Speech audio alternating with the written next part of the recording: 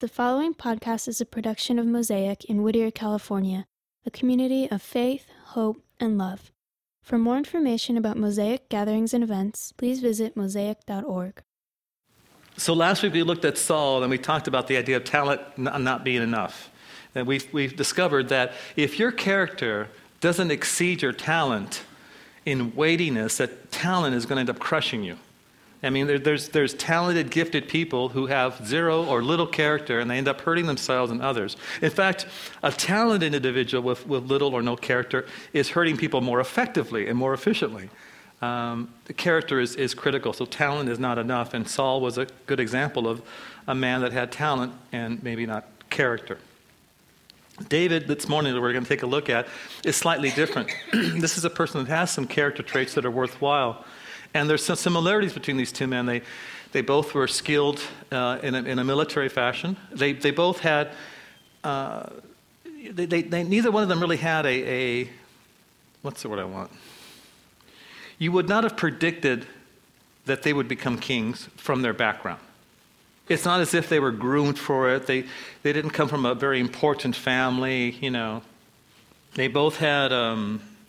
They're both part of the transition in Israel's history between moving from a group of tribes to a group of people governed by judges to a time of then a nation that would be, ruled by a monarch, a king. But the difference is that Saul goes down in flames, crashes, and, David has a couple of warts. I mean, they're pretty bad. If you know the story, right? Adultery and murder. Whenever you think of that felt-board character of a little boy and with a slingshot killing a giant, which is still not accurate, and probably more of a younger man, and you think of his poetry, his lyrics. In fact, one of the young men that comes here who's into music and is in a band, he mentioned that he's been trying to find certain books of the Bible to read, and he's like, man, I'm totally into the Psalms. I said, well, yeah, you're a musician, you're a lyricist, that makes sense. You think of a man who is a musician, a lyricist, a warrior, a politician. I mean, it goes on and on, a number of things he does well. But he has a big blowout towards the end of his life, and there's that reality as well. Still, at the beginning of his life, before he's actually in the role of a king, and then later at the end, he's referred to as a man after God's heart by God himself. This was a guy that was after me. He was concerned about me. I was a priority in his life. So you have to look at the whole, not just slivers, to get the best picture of what David was and what he was about. The title this morning I chose was, It Makes No Sense. And I think that's usually at times what it feels like when you're going to be a follower of Jesus. It just doesn't seem to make sense. It seems that it's, it's kind of, let's just say it's stupid, dumb, you're going to lose face. And often people who care about you, family and friends, well-meaning, good intentions, give you the worst advice, even people who are part of spiritual community. And I think primarily that happens is because they're still operating on a, and it's not bad, it's just maybe simply or purely a human, rational, practical reason and wisdom versus, what do the scriptures say? Is there a principle that I ought to be following that seems to go against even what seems to make sense? The scriptures teach this. So that's the title here, It Makes No Sense. Now here's what I'm going to say then. That sometimes it seems that it makes no sense to be for justice or to be an advocate for justice. 1 Samuel chapter 30 verse 9 says this, David and the 600 men with him came to the Besor Valley, where some stayed behind. And 200 of them were too exhausted to cross the valley, but David and the other 400 continued the pursuit. So David, 600 guys, they're going to have this fight. 200 guys, apparently not SEAL Team 6, but 200 of these guys, I got a boo-boo. No, I'm not a warrior legally. And so there's... They just, they were done. Who knows, maybe these guys had not had sufficient rest, they didn't eat, maybe these are the guys who were the front team originally, but by the time they get to this particular point, they're just spent. It's always been of interest to me when people lead a group, an organization. I mean, I get it, no one forces you to come here, you choose to come. But whenever I think of leading a group of men who are trained killers, you've got to figure that guy's got to have an inner core of strength that he's able to command that kind of level of respect, and they allow him to be the leader. He says, hey, why don't you 200 guys stay behind? I'll go with the 4. And that's what's happening. So they continue the pursuit. Verse 11, they found an Egyptian in a field and brought him to David. They gave him water to drink, food to eat, part of a cake of pressed figs and 2 cakes of raisins. He ate, he was revived, for he had not eaten any food or drunk any water for 3 days and 3 nights. So David asks him, well, hey, who do you belong to? Where do you come from? The Egyptian answered, I'm an Egyptian, the slave of an Amalekite. My master abandoned me when I became ill 3 days ago. We raided the Negev, where the Kerethites, some territory belonging to Judah, and the Negev of Caleb, and we burned Ziklag. Did you guys follow that? Okay, it's like driving through the valley, all these different communities. So David asked him, well, can you lead me down to this raiding party? He answered, yeah, but swear to me before God that you will not kill me or hand me over to my master. I will take you down to them. So he led David, and there they were, scattered over the countryside, eating, drinking, and reveling because of the great amount of plunder they had taken from the land of the Philistines and Judah.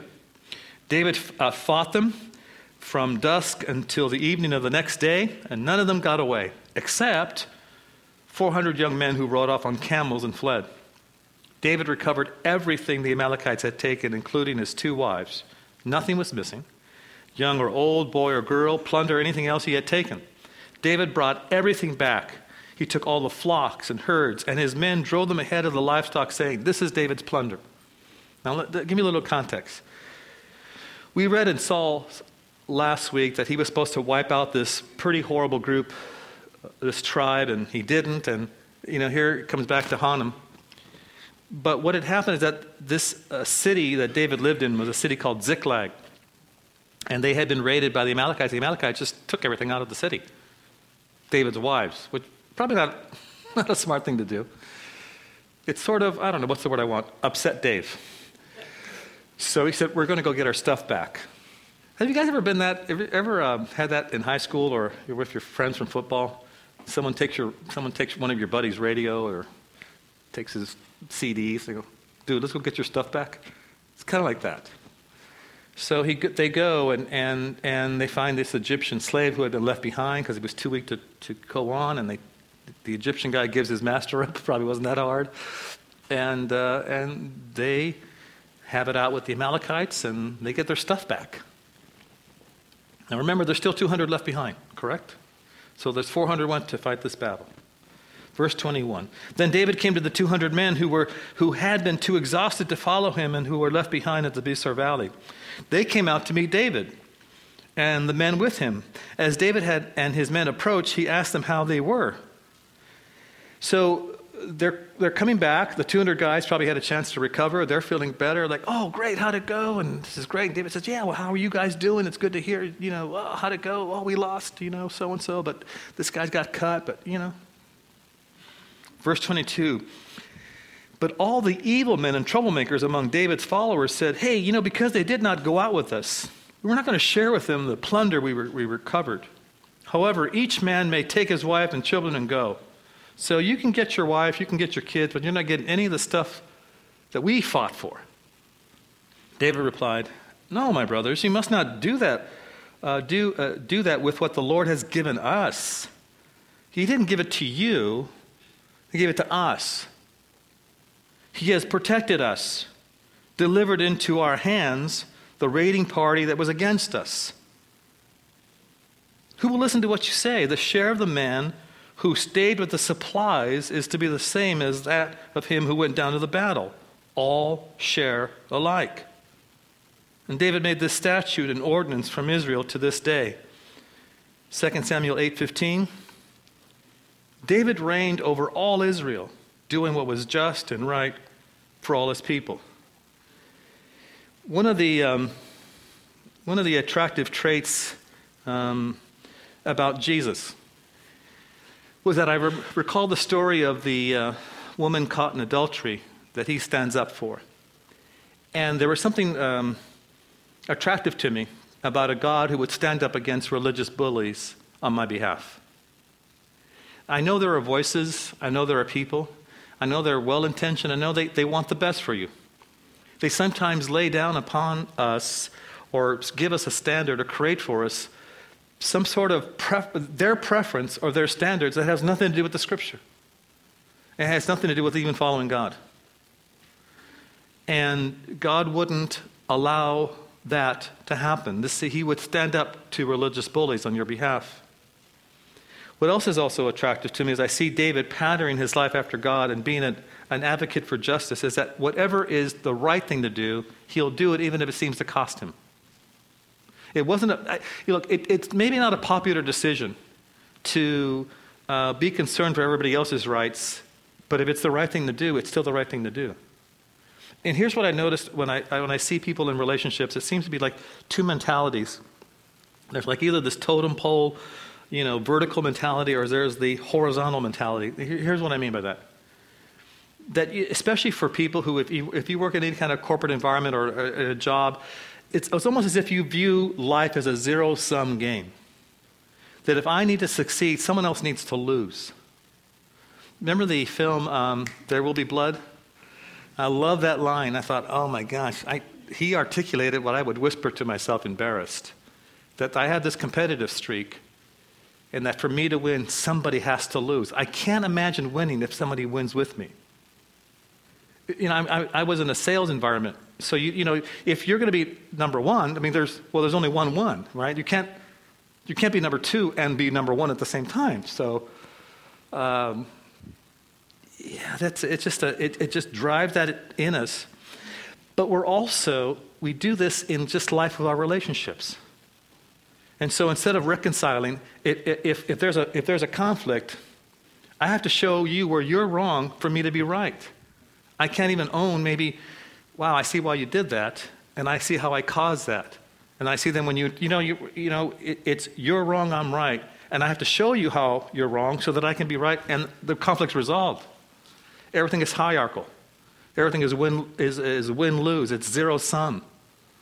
A horizontal or territorial view of relationships is completely different. I realize that every time I hurt somebody else, that I end up hurting myself. That every time I cause someone else to lose, I've lost. That there's actually, what do you recall? Those of you who were here Sunday, those of you who love God and came, that I mentioned one symptom of pride is that you resent when people helping you. The other one is that you rather lose alone. You rather fail alone than succeed of other people. That's another symptom of pride.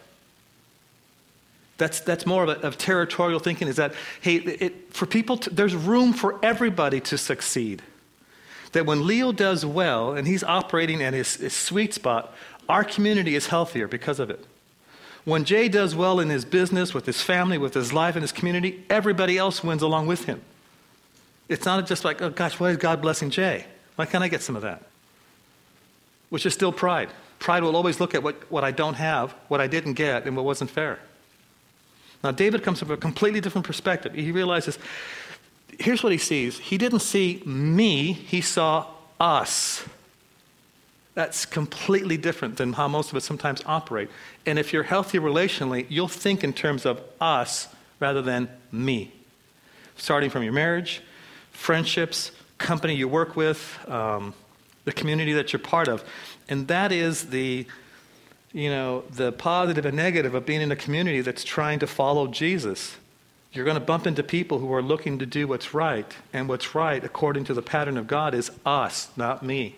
And you'll find yourself, why am I not always fitting in correctly? Why do I find that I make decisions that other people seem like, maybe not the healthiest thing you could have done? But you get a different pattern. David was an advocate for justice. Very attractive trait, but that doesn't always make you a hero. You're not always going to be the guy that gets to, be the most popular person for it, but it's still the right thing to do, and I'll tell you why, because that's what God expects of us. I know that folks, if you care about, if it matters to you what God thinks of your life and your personality and the scriptures, and if it matters to you, and you think in terms of, man, I want to, get closer to Jesus, I want to follow God, that's one. It's not about not saying naughty words, though. I said that maybe that's a peripheral. And I say that because, I have that challenge still, but it is a lot about justice. It is a lot about caring for other people. It's a lot about speaking up for people who don't have the voice or the power to speak up for themselves. Sometimes it makes no sense to show kindness to other people. Do you ever find thinking, it just makes no sense to be kind to these kind of people? You ever said that in your head? Okay, just me. So I've just said, you're in that part of town, you're in that supermarket, you're at the 7-Eleven at 2 a.m. You're someplace, and you go, you can't deal with these people that way. 2 Samuel chapter 9, verses 1 through 8. David asked, "Is there anyone still left of the house of Saul to whom I can show kindness for Jonathan's sake?" Now there was a servant of Saul's household named Ziba. They summoned him to appear before David, and the king said to him, "Are you Ziba?"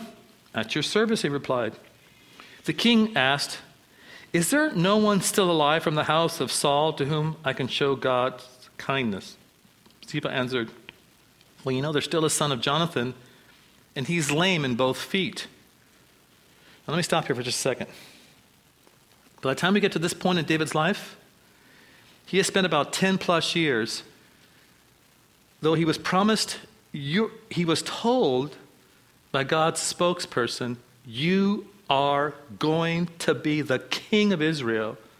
He spent a lot of time in exile before that actually happened. Years. Lost a wife, battles fought, some things didn't go so well. I mean, you would think it was almost like he was LeBron. He had no fourth quarter. It just wasn't happening.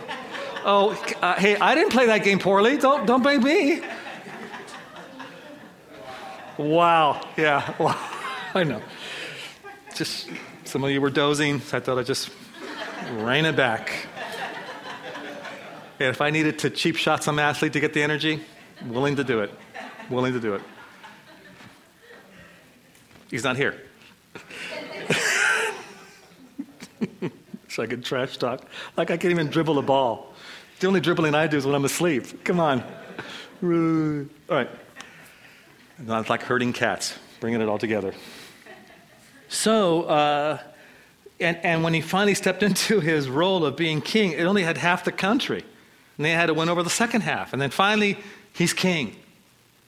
And he's sitting there in his kingly way, He says, "Man, is there somebody I can be kind to from the house of Saul?" Now, if you know the story, this is the guy that tried to kill him several times. You think you have a lousy boss. Right? Am I right? You think your boss blows. And he may, or she may. He hasn't tried to actually kill you yet. Twice. You didn't have to have that awkward moment. Like, those times where your boss flipped out and, went nuts and, and then you had to go back to work the next day and you have that awkward, "Hey, what's up? What's going on?" How do you go back to work after your boss threw a spear at you? "Hey, got your Starbucks decaf." David was his armor bearer, his, harpist, personal musician, right? Because there was no iPods to play. Therapist, maybe. And you go back to, he had a boss that blew. And he thinks specifically, he doesn't, I find this surprising. Is there anybody from the house of David that's still alive that I can kill? Now, I know it's kind of funny in a way to think of it, right? Except that at that time, Middle Eastern, any kind of country, an heir, blood heir, would have a legal claim to the throne that David sat on. So you could figure, it's like, is there anybody alive that I need to silence? But instead he says, is there anybody I can show kindness to? And when Ziba tells David, well, there is a person, but he's lame, it would be like, maybe not somebody you want to bring to the royal palace. Where is he? The king asked. He's in the house of Machir, the son of this person in Lo-debar. Now, a Lo-debar means desert or devastated area. So this metaphor, you probably are already picking up on it. Here's a person who's broken, living in the land of desolation, who's being called by the king to come. Not hard to see. So the king had him brought from Lo-debar, from the house of this person. When this guy, Mephibosheth, the son of Jonathan, the son of Saul, came to David, he bowed down and paid him honor. And David said, Mephibosheth, at your service. And then David replied, don't be afraid, for I will surely show you kindness for the sake of your father Jonathan. I will restore to you all the land that belonged to your grandfather Saul, and you will always eat at my table. And Mephibosheth bowed down and said, what is your servant that you should notice a dead dog like me? Don't be afraid. When David sees Mephibosheth, and he says, Mephibosheth, hey, he answers, at your service. How did David know he was afraid? Was he quaking? Did his voice quiver? Something. But why would he be afraid? Really, for good reason. It's almost a tragic story, and you think about it, it's like, ugh. See, this is the grandson of Saul. When Saul dies, not at the hands of David, when he dies and loses the kingdom, Mephibosheth, as a baby, as a small child, was being cared for by a nurse, running away from the danger of expecting to have a house slaughtered. She falls with the child and breaks his legs, from which he's never recovered from. Now, I have to imagine that as that person grew up, the limp, the inability to walk well, when he would ask, or maybe they told him, we had to run away from David. We had to run from this king. He was going to kill you. So now you've grown, you're in poverty, you've lost whatever you might have had, and then you hear, you think, let me just keep below the radar, low profile. Let me avoid this king who once wanted me dead. And then you hear, hey, King David wants to know where you're at and wants you to come to the palace. Can it get any worse? I'm already crippled. I've already lost my land. I have zero. And now the king who originally wanted to kill me as a child wants me to come back to the palace. So you have to imagine maybe the sound that has a bit of an echo like this place, maybe more. You'd have the king sitting at maybe coming to the table, and there's Absalom with his hair. What's up, man? And other people there, and then you could hear the plops, the plops of the crippled young man who's walking into the palace, afraid, like, I am coming to the place. I'm coming to the palace of the king who wanted me dead. And why does David show this guy kindness?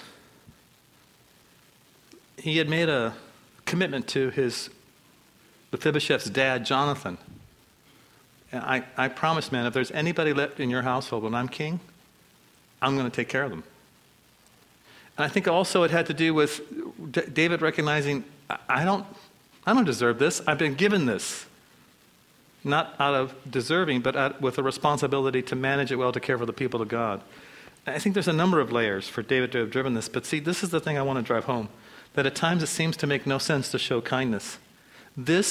In this moment, what he did for this young man, ran against the normal grain of the culture. You don't have somebody in that condition come to the palace. You don't have somebody like this come into come into your home. You don't give back the stuff to the person that has a legal right to your job. And that's exactly what David did. Like justice, at times it appears kindness runs counter to the advice and the concern that our friends give us. And yet, it might be the most important thing that resembles the pattern of God. And I would also say, as we're kind of winding up, that it makes no sense at times to have an accurate view of yourself, or what the scriptures call humility. 2 Samuel chapter 7, verse 18. Oh, let me tell you this. I'm sorry. Let me set the story up. It won't make sense if you don't hear this story. Samuel tells David, hey, this is what your future holds for you. This is what God is going to do through your life. He told David his future involved this important person that we know as Jesus. And David understood a lot about what that meant. Not everything, but a lot.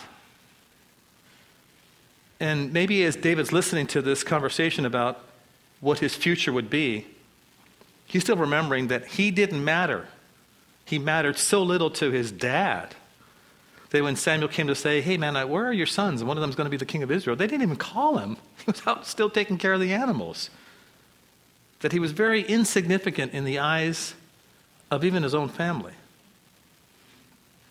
So David hears what his life will become, how it'll impact the history of Israel and the world. So David takes it all in verse 18. Then King David went in, sat before the Lord, and said, who am I, sovereign Lord, and what is my family that you have brought me this far? And if this were not enough in your sight, sovereign Lord, you have also spoken about the future of the house of your servant. And this decree, sovereign Lord, is for a mere human? What more can David say to you? For you know your servant, sovereign Lord. For the sake of your word and according to your will, you have done this great thing and made it known to your servant. How great you are, sovereign Lord. There is no one like you. There is no God but you. As we have heard with our eyes, and who is like your people Israel, the one nation on earth that God went out to redeem as a people for himself and to make a name for himself and to perform great and awesome wonders by driving out nations and their gods from before your people whom you redeemed from Egypt. You've established your people Israel as your very own forever, and you, Lord, have become their God. And now, Lord God, keep forever the promise you have made concerning your servant in this house. Do as you promised, so your name will be great forever. Then people will say, the Lord God Almighty over Israel is God over Israel. And the house of your servant David will be established in your sight. Lord Almighty, God of Israel, you have revealed this to your servant, saying, I will build a house for you. So your servant has found courage to pray this prayer to you. Sovereign Lord, you are God. Your covenant is trustworthy. In other words, your promises, I can trust your promises. And you have promised these good things to your servant. Now be pleased to bless the house of your servant, that it may continue forever in your sight. For you, sovereign Lord, have spoken, and with your blessing the house of your servant we blessed forever. Yeah, David was in the midst of processing about building a place for God, probably out of gratitude, just, not unlike how he was processing the house of Saul. Is there somebody I can show kindness to? Hey. And, he wants to do this thing for God. And I think we get to those places, don't we? It's kind of normal. You hit a place where you think, man, I'm very fortunate, and God has done pretty cool stuff for me. Restoring families, restoring sanity, breaking me of weird addictions and patterns and habits. I'm married, I'm single, I'm whatever. You're happy in the state, you're content in the state, recognizing God had a say in it, had a part in it. I wish to do this for God. See, when David was processing this, he was thinking, I'm going to build a house for God. And God said, I'll tell you what, I'll build a house for you. And that's when Samuel unloads David's future. This is what David was amazed about. The contrast to me is that, Saul had to be reminded in 1 Samuel 15.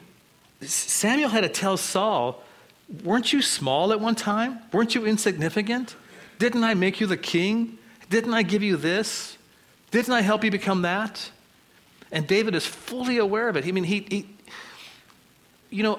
some of you who are so creative artistically, or just creative period, because, it takes creativity to solve math problems and computer problems and run a household, manage a budget. You have to make decisions. We're all creative in different places, right?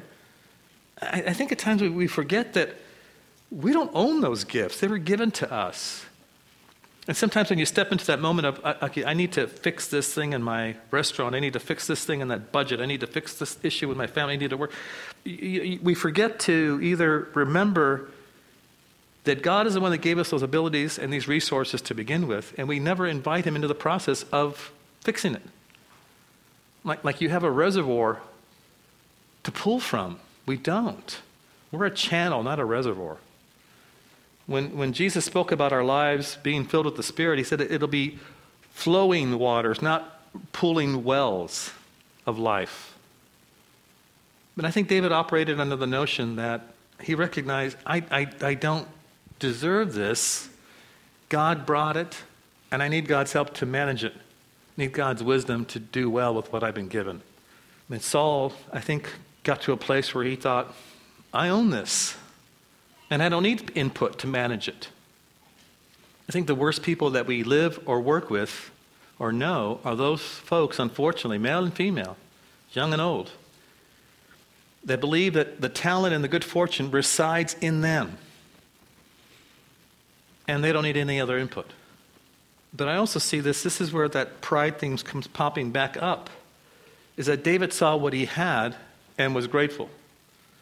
And a person who's prideful sees what they don't have and can't stand anybody else's success. They're unable to appreciate what someone else gets to do or can do because they still view it as zero sum. You know the admonition in the New Testament, hey, weep with those who weep and, rejoice with those who rejoice. Honestly, the weeping part, not a problem. If you're just a human being, you can do that, right? Somebody suffers a loss. Man, you can feel that. Somebody gets the promotion you wanted, it's kind of hard to rejoice with them. You're moving into a smaller apartment because you lost your home and someone's moving into a larger house. Man, this is great. Come to my housewarming party. It's kind of hard to rejoice, isn't it? That's pride. And I think, this again, it's one of those things, we don't think of pride as being in those areas. We just think of it as being this arrogance, but it operates in colors so much. There's another issue that is funny about this, is that David understood that God wasn't fair. And I might have said this once or twice, but I want to repeat it this morning again. Whenever you have this notion that life doesn't seem fair, awesome. You just stepped into a tremendous grasp of the obvious. It isn't. Nobody got what they deserve. Thank goodness. And if you think God's not fair, be grateful. You're right. He isn't. It's not about being fair. It's about showing what's kind and what's merciful, but not fair. I mean, come on. You don't want what's fair. If it was fair, we should be punished.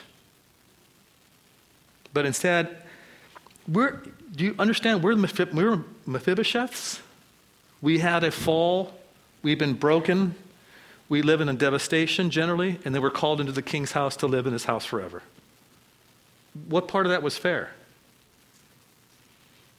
When I think in terms of unfairness, and I've been processing that for a few weeks, I know I have the wrong filter on. I'm looking at life incorrectly. And until I understand, until I'm able to really grasp, not just mentally, but spiritually, emotionally, be grateful, I don't trust my decisions. They're not going to come from a healthy place. Micah 6, 1 through 9. Okay, this is what I'm going to close on. So, depending on the Bible you have, this is what God is sort of trying to help Israel or his people get about their relationship. Listen to what the Lord says. Stand up, plead my case before the mountains. Let the hills hear what you have to say. Hear, you mountains, the Lord's accusation. Listen, you everlasting foundations of the earth.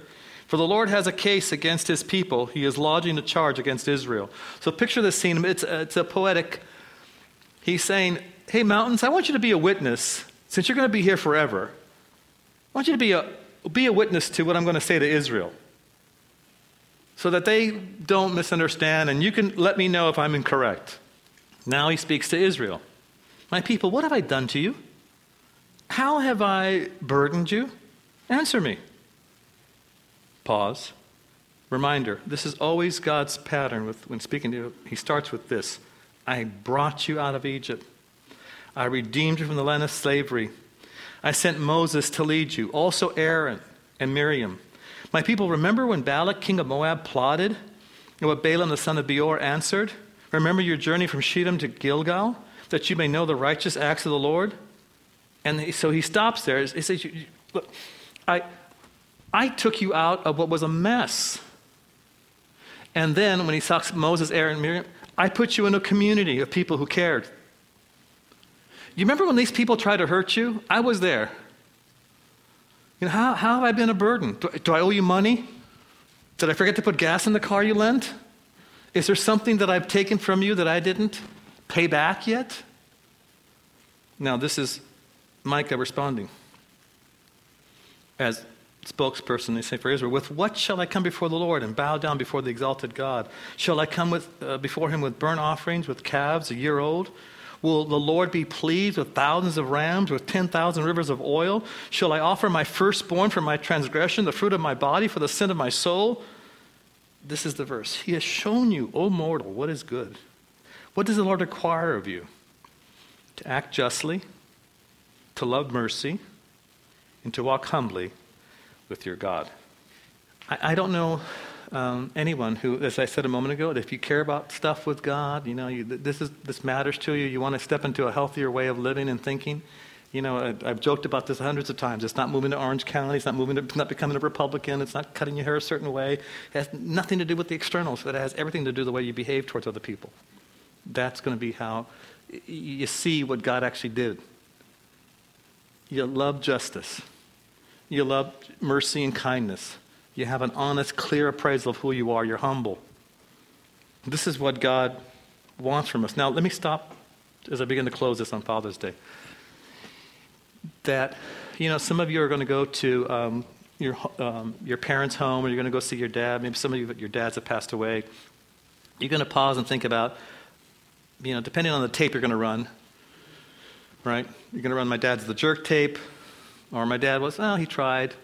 And Dad, you know what? Actually, as you get older, usually you get a little kinder. You know what? Wow, I'm surprised he didn't take me out to the beach and drown me. You play that tape. In the midst of processing our dads, good or bad, hey, some of us probably need to forgive a lot. Got it. But our Heavenly Father, no matter how great your dad might have been, still wasn't the Heavenly Father that we have. And I find it powerful to remember that I share that title with God that he wants to use to help us understand who he is. I'm your Father, all that was good entails, but I'm not like your human father, no matter how good he was. I don't get tired. I don't come home grouchy from work. When I'm hungry, I'm not put off. I don't have moments when I'm not interested in seeing what you just built with your Lego set. I get you. Always understand what you mean when you have trouble explaining it. I'm aware when you're in trouble, even if you don't tell me. I know when you need rescue, even if you can't say it. Everything that maybe Dad ought to be and wasn't, or sometimes was, right? I'm your father. But unlike your father, I'm, quote, in heaven. I'm not mortal. I'm good. Good for you. And whatever great or good thing you expect or hope to see in your life, understand I want it more for you. I'm incredibly for you. I'm your Father in heaven. And if you wish to pattern your life after my life, by the way, how many of us are parents? Raise your mom or dads. Okay. Just so you guys know, all of you who are not parents yet, sometimes you don't like your parents? I think I said this before. I hate to break it to you. Sometimes we don't like you either. We always love you, but sometimes you get on our nerves. They're not always our favorite. There's some days it's like. As I've joked before, having kids, I understand why tigers eat their young. As having been a child, I understand the Melendez brothers. But the point is. The point in the response is, hey, look, if you want to, I always love you. This is what God from heaven, saying, all right? I'm going to close it this before I get stupider. I always love you. That's been settled. You can't behave in a way that makes me love you more or love you less. but you wish to experience my pleasure. You want to experience my respect for your life. You want to experience that God likes you. Micah 6, 1 through 9. Love mercy, love justice, walk humbly before your God. Father in heaven, Father, we thank you for who you are and how good you are. And as often as we try to clean up our lives and do what's pleasing to you, it seems that in the end, everything being so relational, you measure how well we're doing with you by how we do with others. So I pray for my friends this morning, as I pray for myself. Help me to remember that it's how I treat my wife, my kids, my friends. That is a better litmus test of who I am and how well I'm doing following you than anything else I may be doing. This Father's Day, help us to process our dads in a way that's healthy. Maybe it's showing a thanks, maybe it's forgiveness, maybe it's a number of things, but help us to process that in the light of our Heavenly Father. And it's in your Son's name I pray. Amen. Thank you for listening to this production by Mosaic Whittier, a community of faith, hope, and love. For more information about Mosaic gatherings and events, please visit mosaic.org.